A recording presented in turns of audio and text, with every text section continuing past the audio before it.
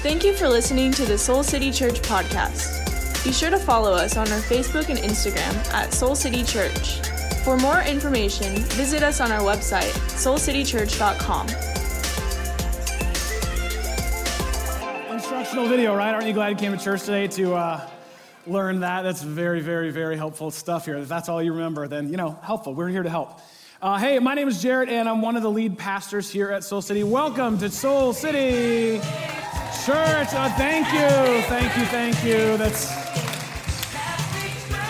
happy birthday. That's right. How did you know? How did you possibly know? Oh, Jeannie told you. Thank you very much. It's birthday month for me, so you're welcome to celebrate at any time. Glad you're a part of the party. We are in the middle of a teaching series called Red Flags. We just saw a bunch of those in that video, and there's a whole lot more. Just a side note, all the red flags done by the dude. Shocking.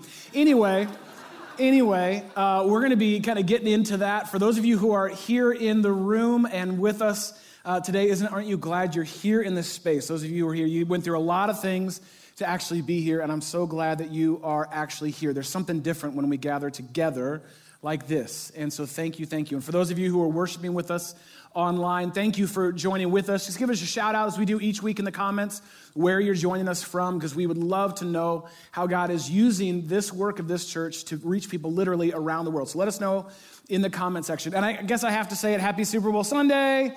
Happy, happy Valentine's Day, happy Galentine's Day, happy Palentine's Day, whatever it is you're celebrating, just happy it to you. Before we get into the message, there is something that we're celebrating all month long, other than my birthday, way more important, and that is Black History Month. And as you are here, we're celebrating as a church throughout the month. And if you were here last week, you heard me say that Black history, there is no American history without Black history. It's essential to our story, and that Black history is way bigger than American history, right? It's way, way bigger. And so what we want to do is each week we want to honor and recognize a spiritual giant from our city. And today I want to honor the queen of gospel herself, Miss Mahalia Jackson, Southside's own Miss Mahalia Jackson. In reading about her life, I came across this quote from Lonnie Bunch, and he said that to speak of Mahalia Jackson's voice is to speak of magic and mystery and majesty. Hers is not a voice, it's a force of nature. It moves with the power of a tornado, and it soothes with the tenderness of a spring rain. Isn't that beautiful? I don't know if you've ever heard Miss Mahalia Jackson sing, but it is life-changing stuff. Now, she lived here in the South Side in the Chatham neighborhood. She was actually one of the first people of color to move into that all-white neighborhood and did not get a very warm welcome from them. But it was her voice and her records. I've had one of her records for many, many, many, many years. It's her voice and her records that actually moved gospel music from churches like this literally around the world. She sang for presidents, she sang for kings and for queens, and it was her voice that Dr. King would call upon both publicly and personally and privately to be the soundtrack of the civil rights movement. It was her voice that can be heard. If you listen, about halfway through Dr. King's speech at the Lincoln Memorial, he's going through his prepared notes, and just over his right shoulder, someone yells, "Tell him about the dream, Martin." Because they had spent so much time together, she knew about this vision that he had of this dream. And at her prompting, King slides his notes over. You can see this. And from the top of his head and the bottom of his heart, gives our world one of the greatest visions of racial equity it has ever heard and ever seen.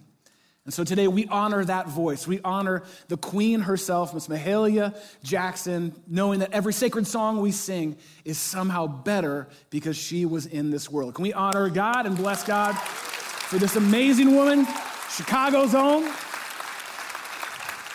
Well, we are in week 2 of our Red Flags teaching series, and we all know what red flags are. We just saw them in that video, and what we want to do is be the type of people that can spot red flags, not only in others. I think we're pretty good at oh, that's a red flag. Oh, that's a red flag. Here's what we want to get really good at. Oh, that's a red flag. Oh, that's a red flag. We want to be able to spot them in ourselves. And in case you missed last week, as we kicked off the series, all I can say is, last week was a powerful week for our church. And if you missed it, you can catch up online. Please do, because God is using that message to help break chains in families. And I would love for you to really, really, really have that happen for you. So you can listen to that. This week, we're looking at red flags in how we see ourselves. And how we see ourselves is incredibly important because it affects how we see others and how we see and engage with God. How do you see yourself? Who do you let speak into who you are? Now, about a month ago, I got a little flashback of who I was, and it helped me understand a little bit more who I am. Someone found an old yearbook picture of me and sent it to me. And I looked at the picture, and it was like a wave of memories. Like, who is this kid? Who is this guy? What did he even know back then? And I can remember just like real quick, my senior year in high school, I had come to the conclusion over that summer before senior year that there just simply wasn't enough coverage of me in our yearbooks each year. Like, I'd go through each year, I'm like, there's just not enough of me. And so senior year, I joined the yearbook team specifically with the sole purpose of putting my mug on as many pages as possible. And mission accomplished. If you see our senior yearbook, you can't go 3 pages without finding me somewhere. In fact, true story, I actually throughout the year posed with multiple sports teams that I wasn't even on just to see if I could get away with it. And I didn't. I had to pay for all the reshoots of every team picture. Listen, it was a learning lesson for me. Now, I don't know if they do this anymore, but there were, maybe you had your yearbook or you still have it, or you can think back to the senior superlatives, the things they would say most likely to. Our yearbook didn't do that for some reason, but there's a picture and they'd show their picture in the yearbook and say, this person's most likely to be president or most likely to blah, blah, blah, blah, blah. And I was thinking about that because that can so define how we see ourselves as how others see us. And I thought maybe I could do some senior superlatives. So I went to the World Wide Web, and I pulled some actual senior portraits, and I came up with a few of my own. Let me know if you think these apply. Here's the first one. Most likely to run the tech company that runs your life. True or untrue? Probably true. That guy's probably going to do it, right? Next one. Most likely to drive a sweet Camaro. Yeah, probably true. Also, he had 2, actually. Most likely to be 32 years old. That is not a teenager. That's a full-grown man. I don't know how that's a senior portrait. That's a man. Most likely to work at Medieval Times or was currently working at Medieval Times. And then the last one is just, I think, very applicable today. Most likely to be a millennial worship leader. I mean, that could have been taken, that look is hot right now. That could have been taken right now. Now, we didn't have those in our yearbook, but we did have the senior awards. Maybe your yearbook had those, where the whole senior class voted. And then they would say, like, who was the most athletic? Or who was the cutest couple? Red flag. Or who was this or that, right? And I've shared with you before, I went to a Christian school, and so one of the awards at my school was most spiritual. Some folks are going to have to sort that out with God when they get to heaven, because people won that every year. So that's not the one I wanted. The one I wanted was the coveted best dressed award, because everyone knows that's the real winner right there, best dressed. And so my senior year, I went all out. I mean, I knew I was going to get most academic, so I went out for best dress. And again, I was putting myself in every picture just so people would know. Imagine my surprise, though, when I found out when the voting forms were handed out to our senior class that they removed that category our year. Our year was the first year that best dressed wasn't an award. Can you imagine how devastated I was in that moment? And it wouldn't be later in the yearbook until it kind of came out and we put it all together that I saw what a jury of my peers actually found me guilty of. And they found me guilty of cutest smile. That's actually, yeah. I mean, categorically, that is a cute smile.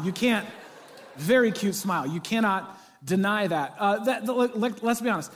That's not what I was going for. I wanted them to see me differently. I wanted them to see me in a different way, and that's so often what we do when it comes to our identity, and this is so often where red flags are formed because of how much we let our identity be formed by others and how they see us and how they perceive us. And it starts at such a young age. It starts with your parents or teachers or coaches, right? Or love interests, right? We get all kinds of data from what we're supposed to be or who we're supposed to be from them, or from heartbreaks or heartaches. Eventually, it's our coworkers and our bosses and even our spouses, which brings up, I think, a critical question for each of us to consider when it comes to your identity, who you really are. And the question is this, it's who do you say gets to say who you are? Have you ever thought about that? Like, who do you say gets to say who you are? Who are you allowing to define you, to speak into who you are? Who back then? Who now? See, so often what we do is we go looking out there to determine what's in here. We go out there looking and say, who gets to say, who gets to speak into, to determine what's already been established in here. We go outside of ourselves looking for ourselves. And most importantly, we go outside of the one who actually made us from the inside out. And before we knew it, we can totally lose who we are, lose ourselves, lose your identity, lose your sense of self, lose your sense of purpose. It's like a really slow, drawn out identity theft that happens over years upon years upon years. It's identity theft. I lose who I am. And that's exactly what actually happens in the story that we're going to be looking at today in the Old Testament. One of my favorite stories from the Old Testament. I was obsessed with the story as a kid, and it's only now as an adult that I can see all that God has in it for me, and I believe for you, when it comes to our identity and red flags, how those can actually pop up. They're all baked into the story. And what the story reveals is that, again, like everything we're going to look at this month, the red flags aren't out there. They're actually in here. When we fail to see who God intends us to be, who God created you to be, and the kind of relationship then out of that he longs for you to have. So you need to grab a Bible because we're going to be diving into this story, and it's found in Judges 14. So if you're in this room, go ahead and grab a Bible and open to Judges 14. Go ahead and grab a Bible. It's on page 175. So Soul City Bibles, grab them. It should be under your seat. If you're with us online, you can actually just open up a separate tab or open it up on your phone or whatever it may be to Judges 14, Old Testament. Let me give you some quick context because it's going to help set up the story because we're going to be skipping over a lot of parts of the story. Samson was actually one of God's judges that God used to help lead the people of Israel between their time of deliverance out of Egypt and their formation as a nation, which would eventually be ruled by kings. And something you need to know about Samson is that there was a part of his identity that was established and set apart from his birth. God tells Samson's parents that he is to take the Nazirite vow. Now, you may or may not be familiar with this, but basically the three tenets of the Nazirite vow are as follows. This is like an outward display of inner devotion to God. And so under the Nazirite vow, you are not allowed to go near a dead body or a carcass because it would make you unclean. You're not allowed to drink wine or even eat grapes, and you're not allowed to actually cut your hair. So these are all sort of outward portrayals.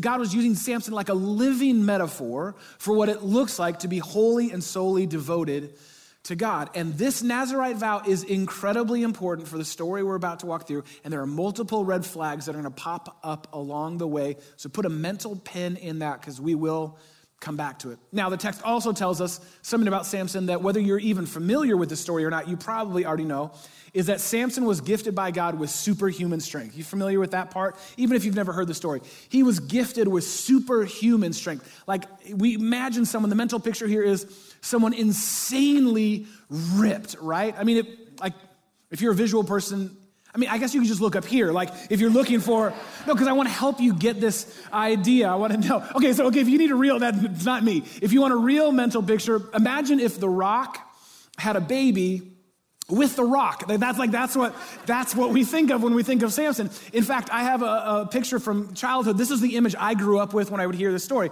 This super huge, ripped dude. Well, here's a fun Bible fact for you. There is actually no evidence that he looked anything like that. Think about it. If he were so huge and so ripped, how would his strength actually be that special or that significant or point to the power of God?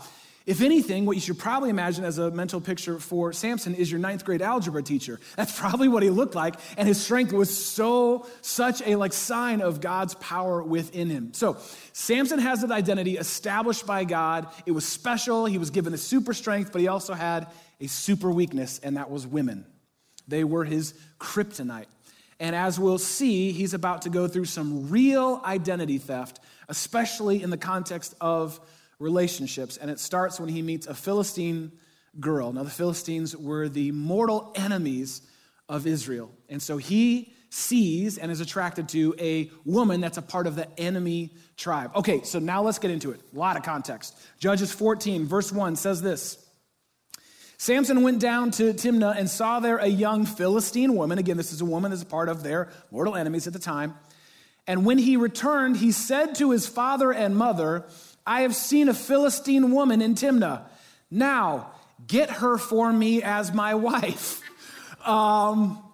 red flags. Lots and lots and lots of red flags so far in this story. First of all, he wants to marry a woman based solely off of her profile pic. I mean, he literally just sees her. He's like, I'm going to marry her, right? And then next red flag is he gets his parents to actually go do that for him. Oh boy, all right? So we're starting really strong with Samson here. So as he was on his way down to meet this woman that was, I guess, his bride at this point, it was just happening, he comes across a lion, which would stop you in your tracks probably. I don't know when the last time was that you came across a lion, but he came across a lion, and this is what's so interesting. Again, it comes back to what set him apart, but where we begin to see the first red flag in his identity theft. Judges 14:6. So the Spirit of the Lord came powerfully upon him so that he tore the lion apart with his bare hands as he might have torn a young goat. Gross, don't tear any animal apart. Anyway, but he told neither his father nor his mother what he had done. Now this is very, very, very significant. And then it says this, I love this, just verse 7, I put this in. Right after ripping a lion in half, then he went down and talked with the woman, and he liked her. All right, Samson starting strong here. All right, I kept that verse in because I think it's so good. He finally gets to go talk to his bride, and good news, he likes her. I just hope he washed his hands after the whole lion part. Okay, now why is this so important? Remember I told you to put a mental pin in the Nazirite vow, and what do we see Samson doing right here with that lion? He kills it, and therefore now he has touched a dead animal, and what's the first part of the Nazirite vow? Don't go anywhere near any dead thing. And so already, that's why it says in the text, he didn't tell his mom and dad. He knew, red flag. Already he was forgetting. Already he was forfeiting his identity. That relationship between the two of them didn't work out for reasons. And years later, actually, after that relationship was well over, Samson falls in love with another Philistine girl. And so this is now over in Judges 16. Jump over to Judges 16. Verse 4, it says this, sometime later, he fell in love with a woman in the valley, this is important, the valley of Sorek, whose name was Delilah. Ever heard of her? So he now falls in love with another Philistine woman. Now, why does the Bible give us that specific about the valley of Sorek? Why is, lots of times we read those things, we're like, okay, never been there, don't know. The reason it's important is because that area, that valley, that region, specifically in Sorek, was known for their vineyards. They had exquisite wine in that region. In fact, it was known throughout the land for specifically their grapes and their wine. So it's safe to assume while Samson is there, falling in love with a Philistine woman named Delilah in the valley of Sorek, that he probably had a grape or a wine, which again goes back to the Nazirite vow. Remember, the second thing is don't have any wine and don't touch a grape. Notice, every time Samson is giving away his identity, every time there's an identity theft, it's always for him in his story in the context of romantic relationships. There's something there about that in his story, or his pursuit of those relationships. So eventually he falls in love with Delilah, and given what we know of Samson, probably took 5 minutes and his parents were involved. And okay, and here's the thing. So they are a thing now, they're an item, they're a couple, and the Philistines come to Delilah and they say, hey, listen, we hate this guy. This guy's been tormenting us for years, and every time we've tried to attack, he's defeated us. So you're with Samson now. Okay, Delilah, we're going to pay you all this money so that you can find out what the secret of his strength is. He should not have this strength. Remember, it's the secret of his strength. He shouldn't have this.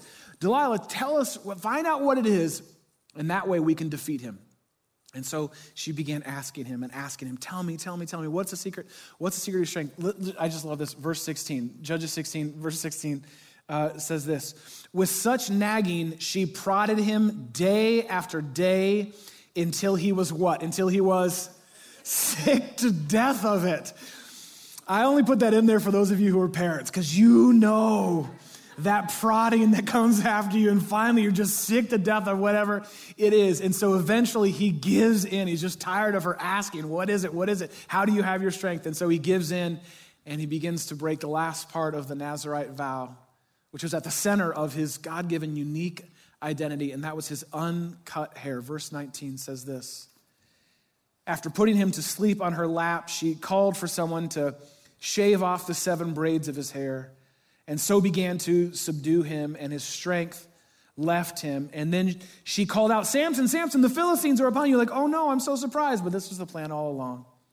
He woke up from his sleep and thought, I'll go out before they get here and shake myself free. But this is so important. But he did not know that the Lord had left him. He did not know that Spirit of God, that power of God, that unique imprint on his life of God was gone, had left him. That's it. He'd given up that last part of what set him apart from the Nazirite vow. Remember that? Don't ever cut your hair. And he allowed that to happen. He allowed that to happen. And soon after, he was captured by the Philistines, and it's a tragic tale. They tortured him and humiliated him. They even gouged his eyes out, blinded him. And this was his kind of final wake-up call. And in one last moment at the end of his life, God gives him the gift of strength, and he's able to actually defeat his enemies. But the real moral of the story was he was defeated. He had already lost who he actually was in God. It's a tragic tale of identity theft. And again, in this story, it didn't happen in a moment. It happened over time. It happened over time. It happened as he lost who it was that God said he was. It happened as he looked to others to kind of speak into who he was. He forgot it, and it ultimately cost him his life. And while the stakes and circumstances of our lives hopefully do not match Samson's, I bet all of us can find ourselves a little bit in this story, can't we? My hunch is you've had times, you've had people, you've had places in your life that you have given your identity to or looked for your identity from. And we all know how easy it is to lose perspective on who you really are, to lose yourself in relationships or your desire for relationships at work or online or to an addiction. You know how you can just lose yourself until one day you wake up and you don't even know who you are anymore. You don't even know who you really are. And maybe you know what that feels like, to lose that sense of who God says you are. See, that's the big red flag from Samson's story. It's the one that we have to pay attention to in our own story. And it's simply this, and I don't want you to miss this. It's simply this. Identity theft, that kind of identity theft of losing ourselves, identity theft is always an inside job. It's always an inside job. It's not out there. It's not them. It's not what they did. It's right here. It's an inside job. In other words, you don't lose your identity to others.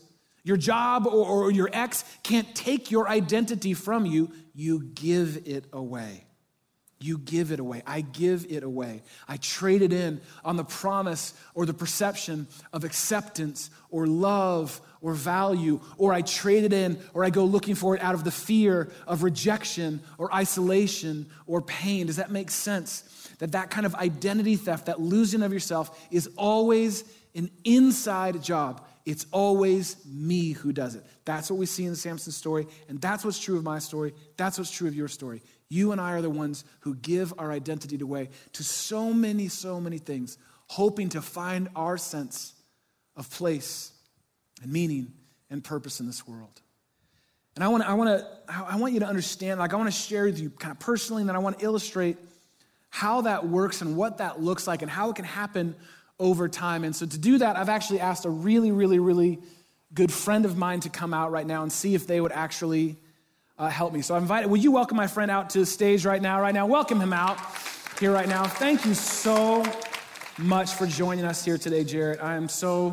This is actually just from my office. I just keep this in there. Again, remember the yearbook story? I just need to make sure that there's enough of me to go around. Okay, how does this happen? How do we actually experience identity theft as an inside job? Well, here's a couple things that is so easy for me to go looking for my identity in, that I can go out and say, okay, you can define who I am. First one for me is that I go looking for my identity actually as a husband. I can do that, and that's not a bad thing. It's actually a great thing. So that's one of the places I can go looking for my identity, is that, I am a husband. I'm Jeannie's husband. She is my wife. That kind of gives me my value. Or I can do it as a father. I can say, this is my identity right here. I'm a father. And listen, next to Jesus, being Jeannie's husband and being Elijah and Gigi's dad is the best thing in my life. I want to be really clear about that. These are the best things in my life. These are very, very, very important things to me. But if that is where I find my identity, that's actually a red flag. Why? Because it's always connected to or contingent on them. Who am I if they're not a part of my life? Who was I before they were a part of my life?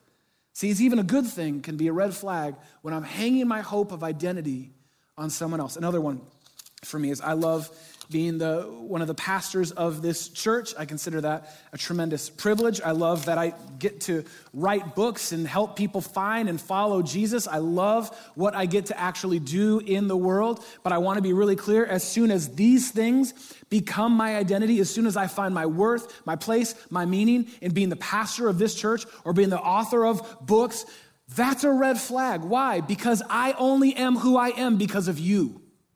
You see how that works? I'm only good if you all think I'm good or say I'm good. My worth and my value then is directly tied to you or to book sales or to whatever it might be. And y'all are good people, but you don't need that kind of pressure in your life. You don't need needy me going, how am I doing? Tell me more.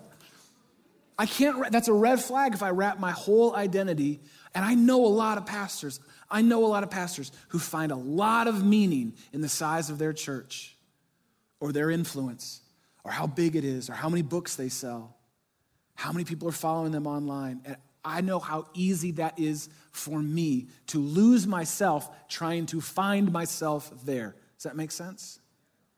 So I could go on. I got more, but I guess I want to ask you to consider, as you think about your life and the circumstances that surround your life, the question for you to consider is, who are you giving you to? Who is it that you are giving that sense of self, that God-given identity? Who gets that in your life? Who are you actually giving you to? Who out there defines what's in here? Maybe for you, it really is kind of wrapped up, and again, there's nothing wrong with this, but it's wrapped up in a relationship, right? It's all about this relationship, and you're so grateful to be in this relationship, but if you're to be really honest about this relationship, you know deep down, or it's becoming clear now, that you do not actually share the same values. You've been dating for a little while now, and you're realizing like, oh, they really don't care about this thing that I used to care about, and why don't I care about it as much anymore? And you, maybe if you're to be honest, you see that, boy, as much as I have invested in this relationship, I don't know that are we mutually building each other up? Are we better because of each other? And what you can find over time in this relationship is that lots of relationships is that you always end up settling to the lowest common denominator of value. So even good relationship, you're always going to settle down to the lowest common denominator. So if your identity is all wrapped up in that, I mean, that's something to think about. It might be a red flag. Or maybe for you, your identity isn't wrapped up in a relationship, but it's in the desire for a relationship and what you're actually willing to do to be in a relationship, because you want to be in a relationship so bad. You just want to be with someone, and there's nothing wrong with that at all. The red flag comes when you begin to change who you are to get someone to tell you who you are. When you go out there trying to win someone over or win some sense of self, changing the way that you treat your body, what you eat, what you don't eat, lowering your sexual standards that you've set for yourself. Maybe you're afraid to truly be yourself because you've begun to tell yourself that there must be something wrong with you, and that's why you're still single.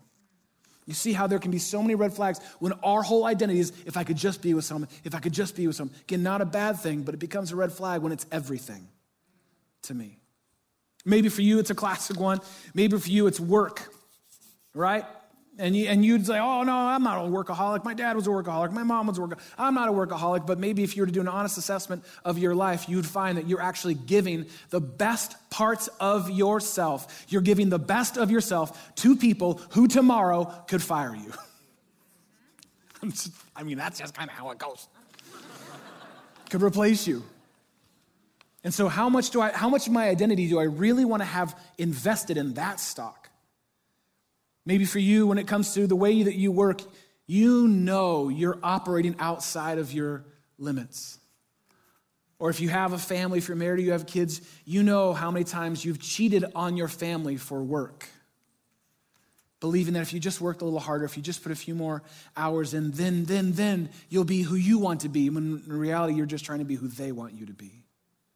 Maybe for you, it's your your net worth, right? And we get all kinds of stuff wrapped up in where we're at when it comes to our net worth. And you've begun to believe that you are what you actually own. And so it's all about, okay, now I need a little bit nicer clothes, higher end clothes. Now I need a nicer, newer car. Now I need a bigger, better house, and it's all about how much you've got in your account. Maybe for you, it's actually your online persona, right? It's how you project and portray yourself online, the pictures that you perfectly pose online, right? Your hot takes and all the hotbed issues that other people post about. And maybe you found yourself, without even realizing it, living and dying by likes and follows. And you're so caught up in that persona, that projection, that you've lost who you actually are.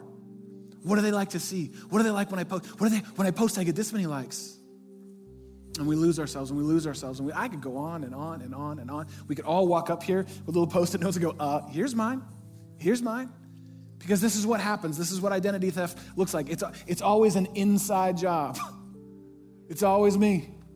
I'm always the one that gives myself away, trying to find myself in what others say, trying to find my worth or value outside of me. So who are you giving you to? See, what I think we miss so often in Samson's story, when you just kind of read it or you've heard it, or at least I know what I so often miss in my own story, is that there's only one who can give me my true identity, one constant and true source that gets to say who I actually am. Only God. That is the most credible, reliable, dependable, unchanging source of identity. Only God. Only the one who formed you from the inside out gets to say that there's nothing out there that can dictate or determine what he put in here. Nothing out there is better than who he says you actually are in him. Only the great I am, that's the name that God gave himself. When he said, how do I know you? How do I describe you to others? God says, here's the only name you need to know. I am. That's my name. I am. And only I am can say who I am. Only I am can speak over all these other places where I go looking for myself. Only I am can actually say it. No one can actually take that away from me. No relationship can actually take that away from me. No heartache or heartbreak that I'm going through can actually ever destroy me. No amount of success can actually ever define me. Only I am gets to say who I am. And maybe you just need to be reminded of that today. I am says who I am. I am who I am says I am. And that is enough. That is enough. Who God says that I am is enough. That's enough. And maybe what you need is just, because we've got all these other places and all these other ways and all these other people in our life, like Samson kind of went out sort of looking for identity. Maybe you just need to be reminded of who God says you are.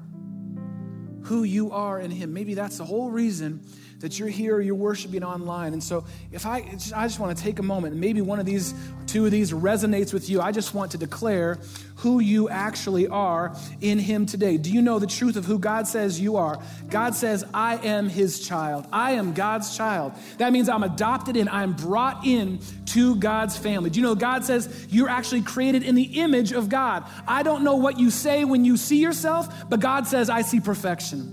Because you're made in my image. You may be the only glimpse of God that anyone ever gets in this world because you're made in the image of God. God says that you are chosen. You are chosen. He may not have chosen you. They may not have chosen you. They may have passed you by, but God says, I choose you. I know everything about you. I know even the things you think you're hiding, and I choose you. I am chosen by God. And that means that I am accepted by God. He knows me. He sees me. He brings me into his family in relationship with him. In fact, the Bible even tells us that you are actually forgiven. I am forgiven by God. And so often what ends up happening is we go back into our past and dig up things that God already forgave and said, see, that's all I am. That's it. I'm only as good as my last mistake. God says, wait a second, I forgave you. You're forgiven. You're set apart. You're set free. In fact, God says you are actually a new creation. The old has gone and the new has come. That is who I am. I am a new creation. And here's the good news. I am actually a work in progress.